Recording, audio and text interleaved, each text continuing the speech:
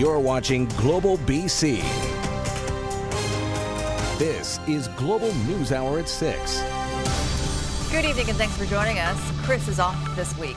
Vancouver police need your help tracking down suspects in an assault that left a man with life-altering injuries. Our Grace Key is in Yaletown tonight where it happened. And Grace, police are releasing videos surveillance of the incident today. And a warning, it is disturbing. But this happened almost a year ago.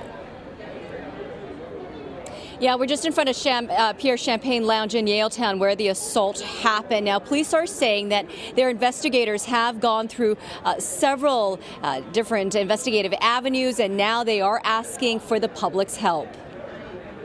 It's shocking to watch. The man in the baseball hat throws two quick sucker punches. A second suspect later pulls out his phone to take photos of the victim and then allegedly assaults the victim's friend.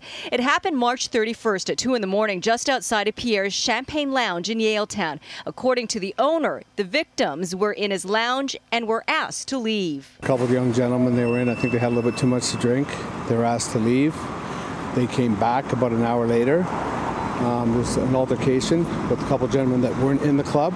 The owner says the two victims were not allowed back into the lounge, and he doesn't believe the suspects were ever inside. But police say that will form part of their investigation. We're now reaching out to the public and asking for help.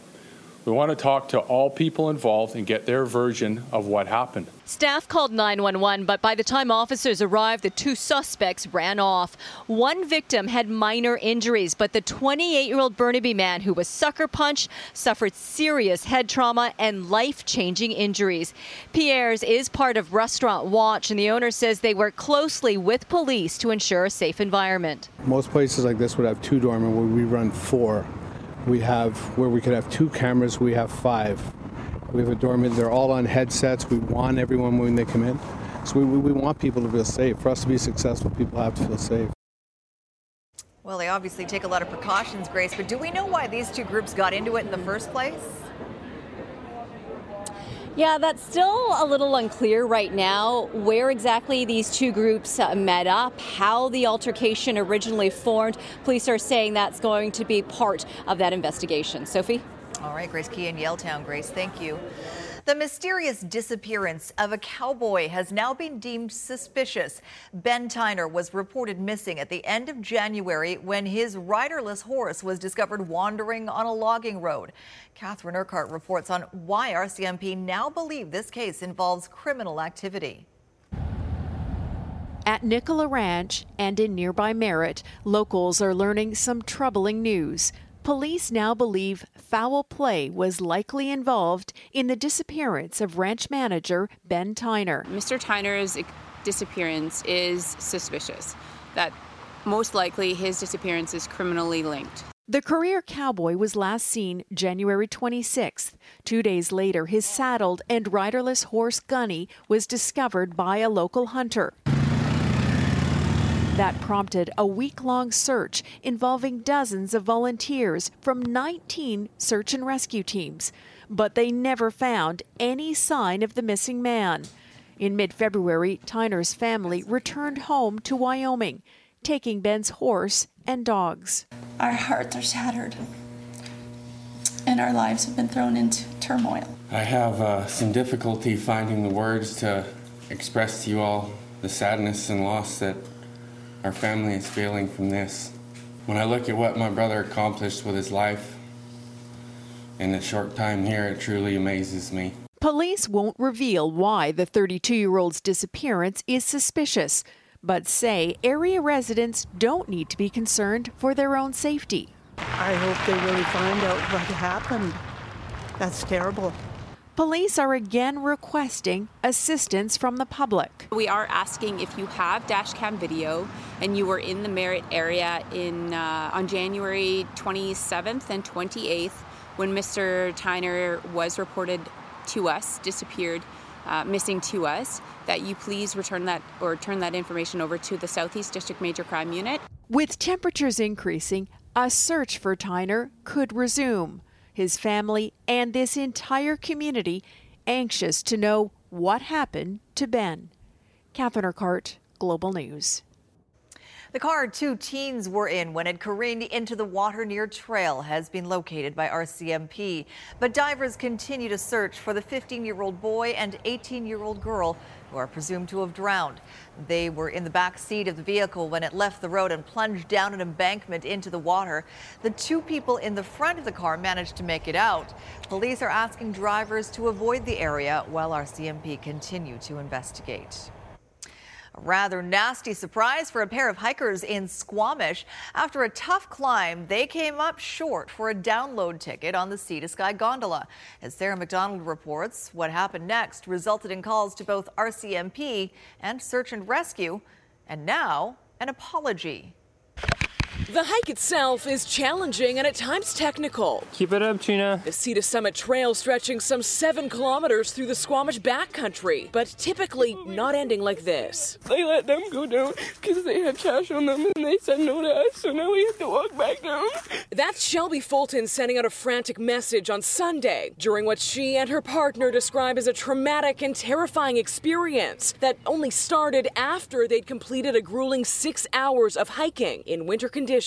We were in no shape to continue hiking. The sun was going down, the conditions were horrible. But they missed the cutoff of the operating hours for the gondola they expected would download them, and were told they'd have to pay an extra fee to ride it after hours. Cash they didn't have on hand and couldn't retrieve from an out-of-service ATM machine. That's when they were told by gondola staff they'd have to make the trip by foot. He told us that it would be $60 for the 2 of us, because they charge more when people show up late. It's not publicly advertised, but that protocol is in place as a deterrent. Though in this case, Fulton and her partner never made that 11-kilometer trek down, the pair requiring rescue instead, with RCMP and Search and Rescue ultimately tasked with tracking them down. The one couple that did walk down the road out the back found themselves in the dark and maybe not totally prepared. Tired and hungry and after hours and quite obviously ill-prepared to hike out, we should have downloaded them.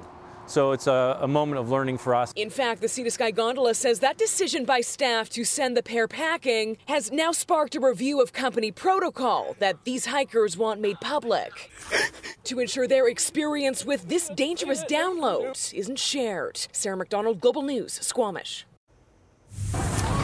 Another record-breaking day on the Lower Mainland, and South Coasters are taking full advantage, soaking up the sun while it lasts along the seawall in False Creek and Cole Harbour, playing some ball at the park, starting on their tans at the beach, and of course, it is perfect patio weather. Well, meteorologist Yvonne Schall is enjoying it out there tonight at Deer Lake Park. Yvonne, with more on the records and how long this beautiful weather will last. Yes, today was day 3 of the record-breaking heat, and we saw over 20 records fall across the province. Here's a snapshot, just a few. The airport, we did see a record high of 14.8, the old one of 14.5. Abbotsford up to 24 degrees, and that's actually the hot spot across the country. Squamish today getting up to 24 in areas near Victoria. Now, today was day 3. The potential once again to see record heat will be for tomorrow. A bit of a change will be on the way for the latter half of our week, and leading in towards the weekend, I'll have more on that and our first day of spring as well. Soph? All right, thanks for that, Yvonne. It is not the kind of thing that generally creates big drama, but there was a ruckus today in the House of Commons as the Trudeau government laid out its spending promises in the 2019 federal budget. Keith Baldry has more on the highlights and why the finance minister's speech was drowned out by opposition members. Normally, budget days in Ottawa are predictable affairs, but not today. It took a while, but Finance Minister Bill Morneau was finally able to deliver his budget speech, although the opposition heckled like never before. Upset, the Liberals earlier in the day had shut down the Justice Committee's hearing on the SNC-Lavalin affair. Despite all that heckling, interruptions and delays, the budget was indeed tabled, and it is a big spending document aimed at the middle class, millennials and seniors. The highlights include a new 5 to 10% matching equity mortgage for first-time home buyers, as much as a $5,000 credit towards buying a zero-emissions vehicle, anywhere from a $250 to $5,000 benefit for job skills training upgrades, And there are more incentives for seniors to stay in the workforce. Other spending includes $2.2 billion for municipal infrastructure projects, $3.25 billion for Indigenous health and water quality improvements.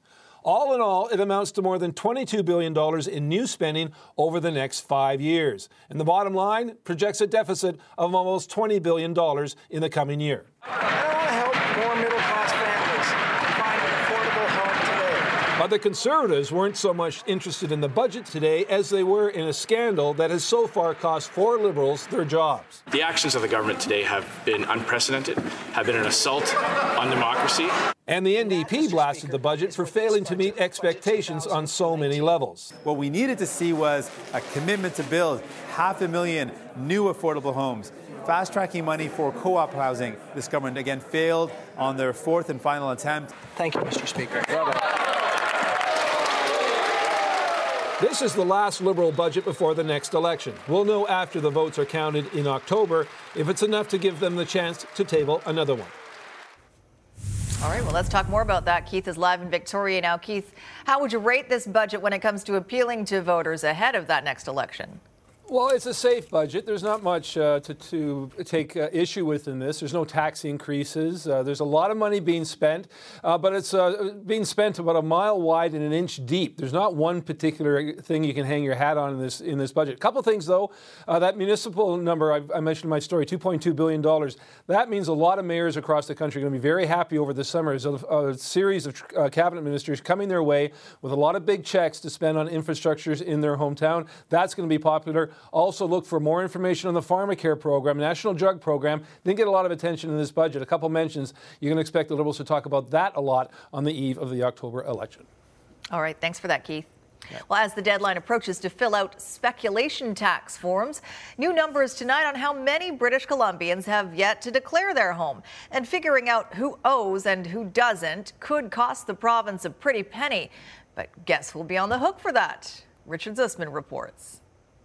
1.6 million British Columbians received a letter like this. Homeowners who were told to go online and exempt themselves from the speculation tax. The problem is there's still a lot of people who haven't done it yet, and the deadline is fast approaching. More than 250,000 British Columbians have not yet filled out the form. That's about 84% of those who received the letters actually going online and doing it. The provincial government says it doesn't take too long. The problem is if you don't exempt yourselves, you will get a bill. The government says they have people to help if you have an issue with filling out the form. But Minister James, it's not about to make life more difficult for people if they're having trouble with the forms, if they're not able to fill out the forms. We'll be following up with those individuals to ensure they understand that this is about, for most people, realizing that they're exempt from the tax rather than they'll have to pay it. But the opposition says this is just bureaucratic red tape and could end up costing taxpayers in the long run. The provincial government will need to figure out how to pay for exempting people if they don't end up putting in their forms before the deadline. The Finance Department doesn't yet know how much that will cost. There's also an ad blitz underway. Again, it's unknown how much that's going to cost. This is classic New Democrat administrative bungling. It's atrocious. Though a lot of people haven't filled out their forms yet, the tax overall is popular. A recent Research Co poll found that more than 65% of British Columbians believe the speculation tax is a good way to address housing affordability. If you can't find the letter you received from the provincial government, make sure you visit the province's website to ensure you exempt yourself. The question is, how many people will end up with bills they aren't supposed to receive? Richard Zussman, Global News, Victoria. Right now, though, BC Ferries is examining the potential for a passenger ferry to serve the Victoria area. It's just one of several transportation ideas now being considered. Kylie Stanton reports on what's driving the change and why support for the ferry option is strong.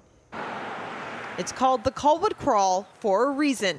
Tens of thousands of commuters spend hours every day inching along this stretch of Highway 1, making their way from the West Shore into Victoria. Had to leave about an hour ahead of time. So it is quite brutal coming all the way downtown if you have to every day. But now there's a new proposal being floated as a solution to the daily grind. The notion is a passenger-only vessel, so it could help ease congestion. A pre-feasibility study commissioned by BC Ferries explores this idea. In the 201-page report by SNC Lavalin, it says the most advantageous option would be to have 2 ferries, operating at 30-minute intervals, 16 hours a day. They'd move between 3 proposed locations in only 20 minutes, initially from Royal Bay over to Ship Point in Victoria's Inner Harbour, with an option to add an Esquimalt terminal down the line. To make it financially viable, the recommended fare is $5.75. If people were driving into a town, they'd still be paying more than that for parking. But then there's the money it will take to get it up and running. The capital costs amount to more than $41 million, with an additional $10 million a year to cover staffing and fuel. From a capital standpoint is really where we're going to be struggling and why we need to have the province on as partners. In response to this project, the Ministry of Transportation said the study is to look at the possibility of whether such a proposal would be feasible. At first glance, the report presents a number of opportunities and challenges. And while it's still in early stages, the fact a ferry is even being considered is making a splash with commuters. Be a lot nicer than sitting there on the road going, "Are you moving yet?" Fingers crossed. For now, they'll just have to be patient, but that's something they're used to. Kylie Stanton, Global News, Victoria. The Vancouver Rape Relief and Women's Shelter say they are the victim of discrimination against women in the name of inclusion. The organization stripped of its city funding recently. Nadia Stewart reports on what's at the root of the defunding and why some are cheering the decision. It is a hit to their budget. One Hilla Kerner with the Vancouver Rape Relief and Women's Shelter says they didn't see coming. I think it's an undemocratic and coercive decision. I think the city should have respected our autonomy to operate the way we are. Kerner says over the past 10 years, there's never been a question from the city about approving municipal money for public education. But this year, the renewal has been successfully challenged by critics who say Rape Relief's pledge to serve only women and not trans women is discrimination. Of course, the transgender people should receive services and they deserve safety and dignity like the rest of us. It does not and should not need to be the expense on women's groups like ours. But transgender rights activist Morgane Auger says Vancouver Rape Relief is the last organization of its kind to uphold such a policy. We need to test our rules and our policies about inclusion on the more difficult and complex cases. And there's no doubt that this is a complex case. But hiding behind the idea that they're the only ones who can provide the service is ridiculous. Kerner says they do support sex workers and they would never turn away trans women who come to them looking for help. But that hasn't stopped a heated debate from erupting on social media. City Councillor Sarah Kirby-Young says she considered this debate and new inclusive municipal policies in making her decision. Our job is to stand up for people that are discriminated against. When you're talking about public funding and taxpayer dollars, we want to support organizations that support the values of inclusion that the City of Vancouver has stood up for. What I care about is elected officials. They did not uphold the responsibility to the women of Vancouver. Much of Rape Relief's funding comes from the provincial government, and Kerner says she does not expect that will change. Nadia Stewart, Global News. A vessel has returned to the shores of Vancouver this week with a wealth of knowledge about a species rarely observed in the open Pacific Ocean. The Secret Lives of Salmon mission has spent the last month scouring the seas in the most extensive survey ever done. Linda Aylesworth has more on what they're hoping to uncover. We know a fair bit about salmon when they're young and living in coastal waters, as well as when they return from sea as mature fish. But what happens during the years in between is a mystery, one that an international expedition set out from Vancouver to solve last month. We're on a voyage of discovery here. It's the first time out in this area in the wintertime, looking at the conditions experienced by salmon at this time of year. For 5 weeks aboard a Russian research vessel, 21 scientists from 5 North Pacific countries lived and worked together as they traveled 8,000 kilometers around the Gulf of Alaska, dipping their nets to collect salmon and their prey. And everybody is just waiting, eager with anticipation to see what is in the net, how many we get, what species, etc. And now they're back, bursting with myriad discoveries. It's a big challenge to describe our result today in a few words. It's very big. We have seen gone out there and seeing the fish and seeing what they're doing. It was some of the things we expected, other things we were completely blown away with. One of their goals, to determine the origins of salmon species they collected, something only possible with DNA analysis, which they were able to do on board for the first time. I will add these to this plate and incubate them with a buffer. Absolutely new technique which has been developed specifically for this voyage and been successfully tested. With some Pacific salmon runs on the brink of extinction, the race is on to learn what might be happening out at sea that's contributing to their struggles. It will take years to assess the data collected. Hopefully it will contain answers and solutions. Linda Aylesworth, Global News.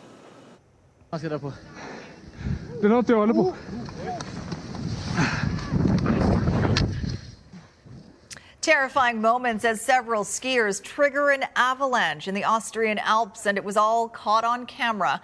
The group intending to ski down the slope one at a time when it suddenly gave way. Luckily, the man with the camera was able to dig himself out, but was in a panic, unsure if there were others buried beneath the heavy snow. Luckily, everyone made it out and was just a bit shaken by the incident. A chemical fire is blanketing the skies above Houston in thick black smoke for the third straight day. Firefighters say they're forced to take a defensive approach and let the fire burn through the remaining fuel. The tanks contain a variety of chemicals used in gasoline and solvents. Many residents have raised the alarm about the effects on air quality, but officials have ruled the smoke is not dangerous. The cause of the blaze is under investigation.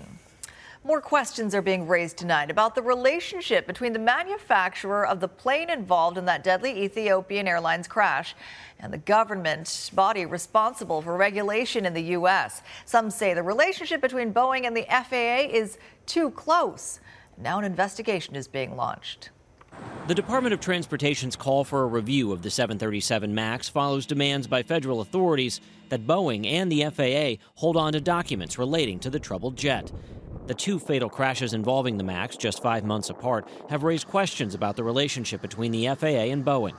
We are bending over too much to the corporate interest and not enough to the public interest in the areas of safety. Congressman Steve Cohen wants hearings on a process he worries has gotten too cozy. After 9/11, Congress approved a system that allows manufacturers like Boeing to largely self-certify aircraft, including their safety systems. And I think this was a mistake we made. And I think we're learning from it, and unfortunately 350 people in the world have died because of that, I think. The Department of Transportation's Inspector General found in 2012 Boeing engineers had too much sway over safety approvals for new aircraft, and FAA managers have not always supported employee efforts to hold Boeing accountable. Safety is at the core of who we are at Boeing. Avoiding questions from reporters, Boeing's CEO used a recorded video message to speak publicly for the first time since Ethiopian Airlines Flight 302 crashed last week. We're also committed to making safe airplanes even safer and providing the best products, training, and support to our global airline customers and pilots. Affordable housing isn't just an issue for young people. Thousands of seniors in BC struggle to make ends meet on a fixed income. Now there's a new option for them, albeit a very small one. But as Tanya Beja reports tonight, this micro-innovation is making a huge difference. This is all I need. I mean, I have a coffee table. Terry Murphy is settling into her new suite. After 26 years in a downtown apartment, Murphy downsized to this Burnaby rental. Now I'm paying less rent by about $300, less a month. That's money in my pocket. The savings come at a cost, space. Okay. Murphy is living in a 350 square foot micro studio. She says the prospect of squeezing in was at first terrifying. Once I decided to do it and got rid of everything, all the clothes, and it was like, wow, I feel better. A feeling Dave Peacock shares. The 72-year-old lived in an extended care unit after having a stroke, but says he's regained his privacy and independence here and has advice for other seniors considering the same move. Stop hoarding. Because if you look at anybody's storage locker, even here, with people who've just moved in, mine included, There's stuff in there that I'll never use. Peacock and Murphy are tenants in the McKay Apartments, newly built for seniors with rents at $975 for a studio and $1,300 for a one-bedroom. Advocates say there's a desperate need for more nonprofit buildings like this one because seniors can face a 2 to 5 year wait for affordable housing elsewhere. Competition is really, really tight. So, for them to get in, very difficult. Let's go to our suite. Fairhaven Home Society runs the property and designed it in ways that encourage residents to interact. Part of that involves allowing pets. Keeps our seniors active, engaged, and involved in their community. You want some Wawa? It's really comfortable here with her. I don't have to worry. She's happy. And so am I. Tanya Beja, Global News. A new baby in New York has made a big debut. The baby girl shattering a 30-year record for the biggest baby born at the hospital. Little Harper weighed in at 15 pounds, 5 ounces. That's double the size of an average newborn. Medical officials are checking state records to see if she is the biggest to be born in New York. Both mom and baby are healthy and recovering. You're watching Global News Hour at 6. Well, these rising temperatures of late may be cause for celebration for many, but for some, it is a sign of things to come. The past 2 summers have brought record-breaking wildfire seasons, and while it's too early to predict what this year has in store for us, the province wants to ensure they are ready. Jules Knox has more on how they plan to do it. An earlier start to the fire season that will drag into the fall. That's what officials are bracing for. The behavior of the fires the last 2 seasons has been much more aggressive than we've seen before. Widespread flames in 2017 and 2018 prompted back-to-back provincial states of emergency for the first time in BC's history. Now there's concern over the low snowpack this year in the Okanagan. It really depends on what happens in the weather systems in the spring, how fast the melt is, how much rain we get, and then, of course, the wind conditions. The government touting its firefighting budget increase up to $101 million from $64 million last year. Well, this budget uplift of 58% is going to improve the BC Wildfire Service's ability for rapid response. But the province has spent more than that fighting fires in every year since 2012. The government says it will dig deeper into its pockets if necessary, but it's hoping to avoid that with prevention tactics like spending $10 million on prescribed burns. And increasing the operating periods of aircraft so they're available earlier in the season. And trying out new technologies like night vision goggles for firefighters and drones to help with fire mapping. The government also investing $400,000 in training forest professionals to help better manage the wildfires. We need to have forest professionals understand how things are changing as a result of the changing climate, and we have to manage forests slightly differently. And with the fire season on the horizon, officials are reminding homeowners to fire smart their properties and their communities before it's too late. Jules Knox, Global News, Kelowna. Taking distraction to a whole new level. What a driver busted in downtown Vancouver did that had police tweeting about it. That's right after the weather forecast.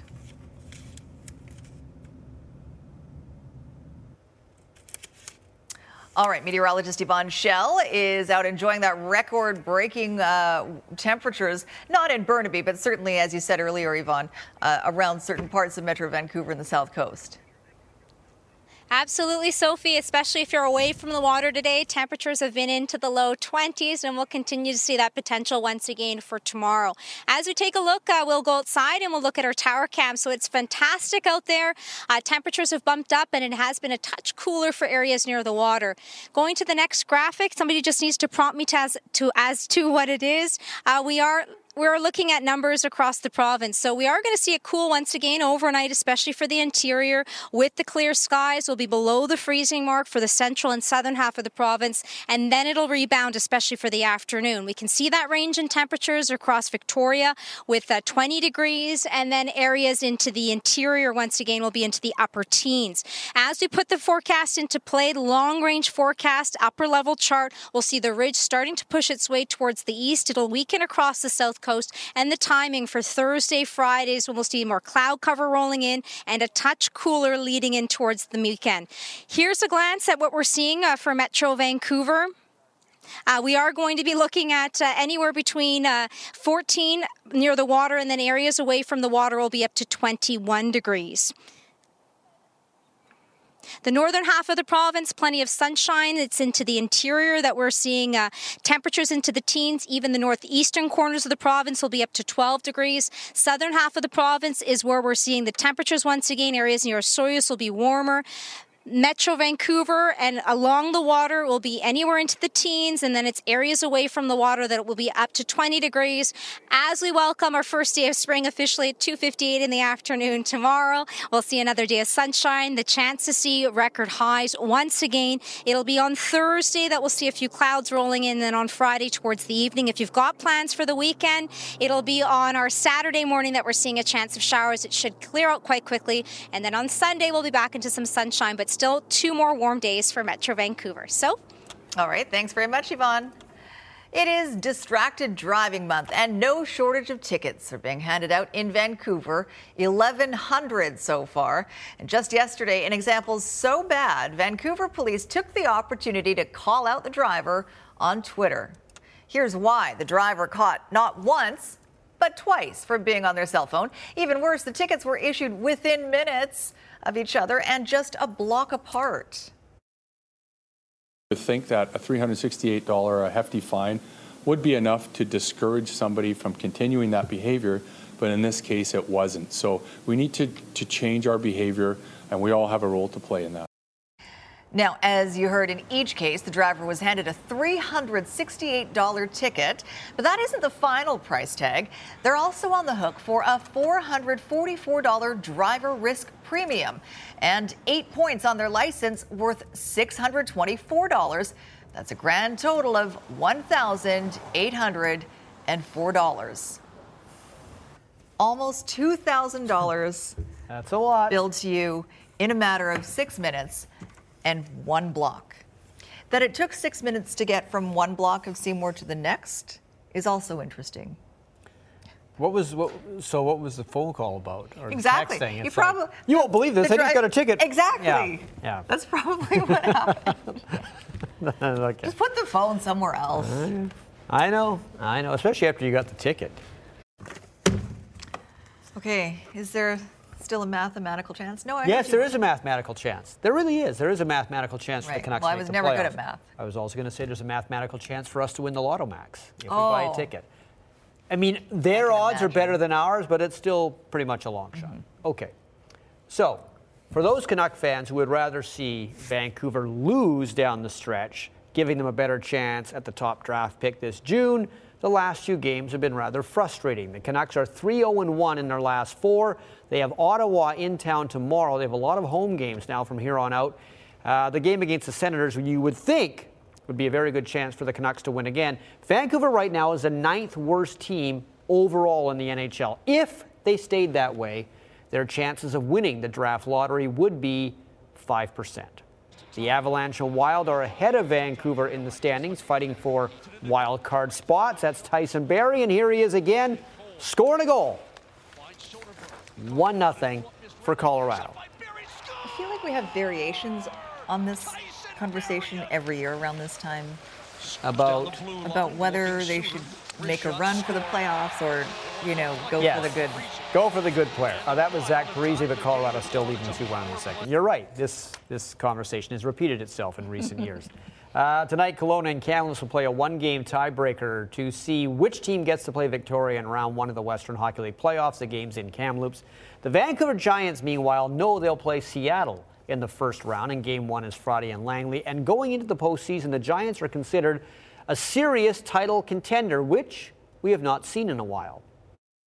There are a lot of reasons why this has been one of the best ever regular seasons for the Vancouver Giants, but none might be bigger than team chemistry, which improved dramatically this season.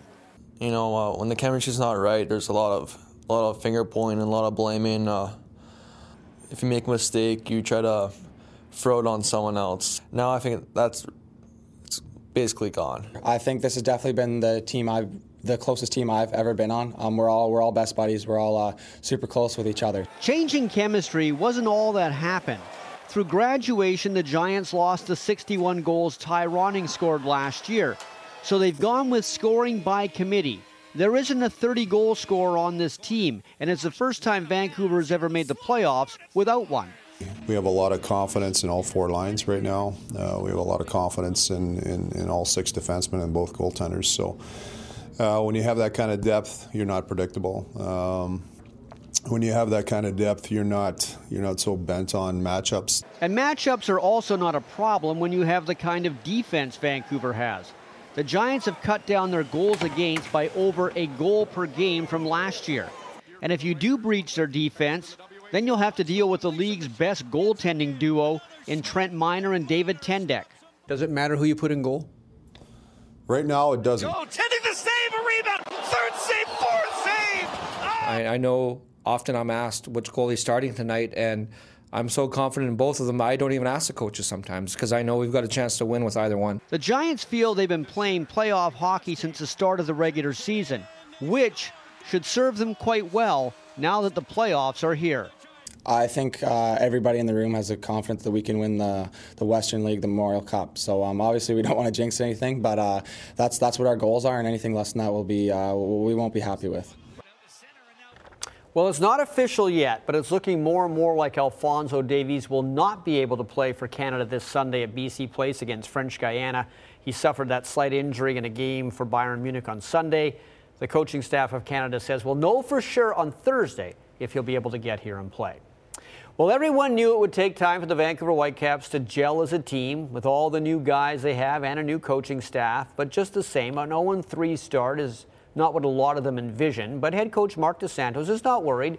He believes in his system, he believes in his players, and he knows the history of Major League Soccer, where sometimes starting slow is not always a sign of a disastrous season. This is an example. Last year, Montreal Impact fought to make the playoffs in the last game of the season. And yet their first 15 games, I think they had 10 or 11 losses in 15 games.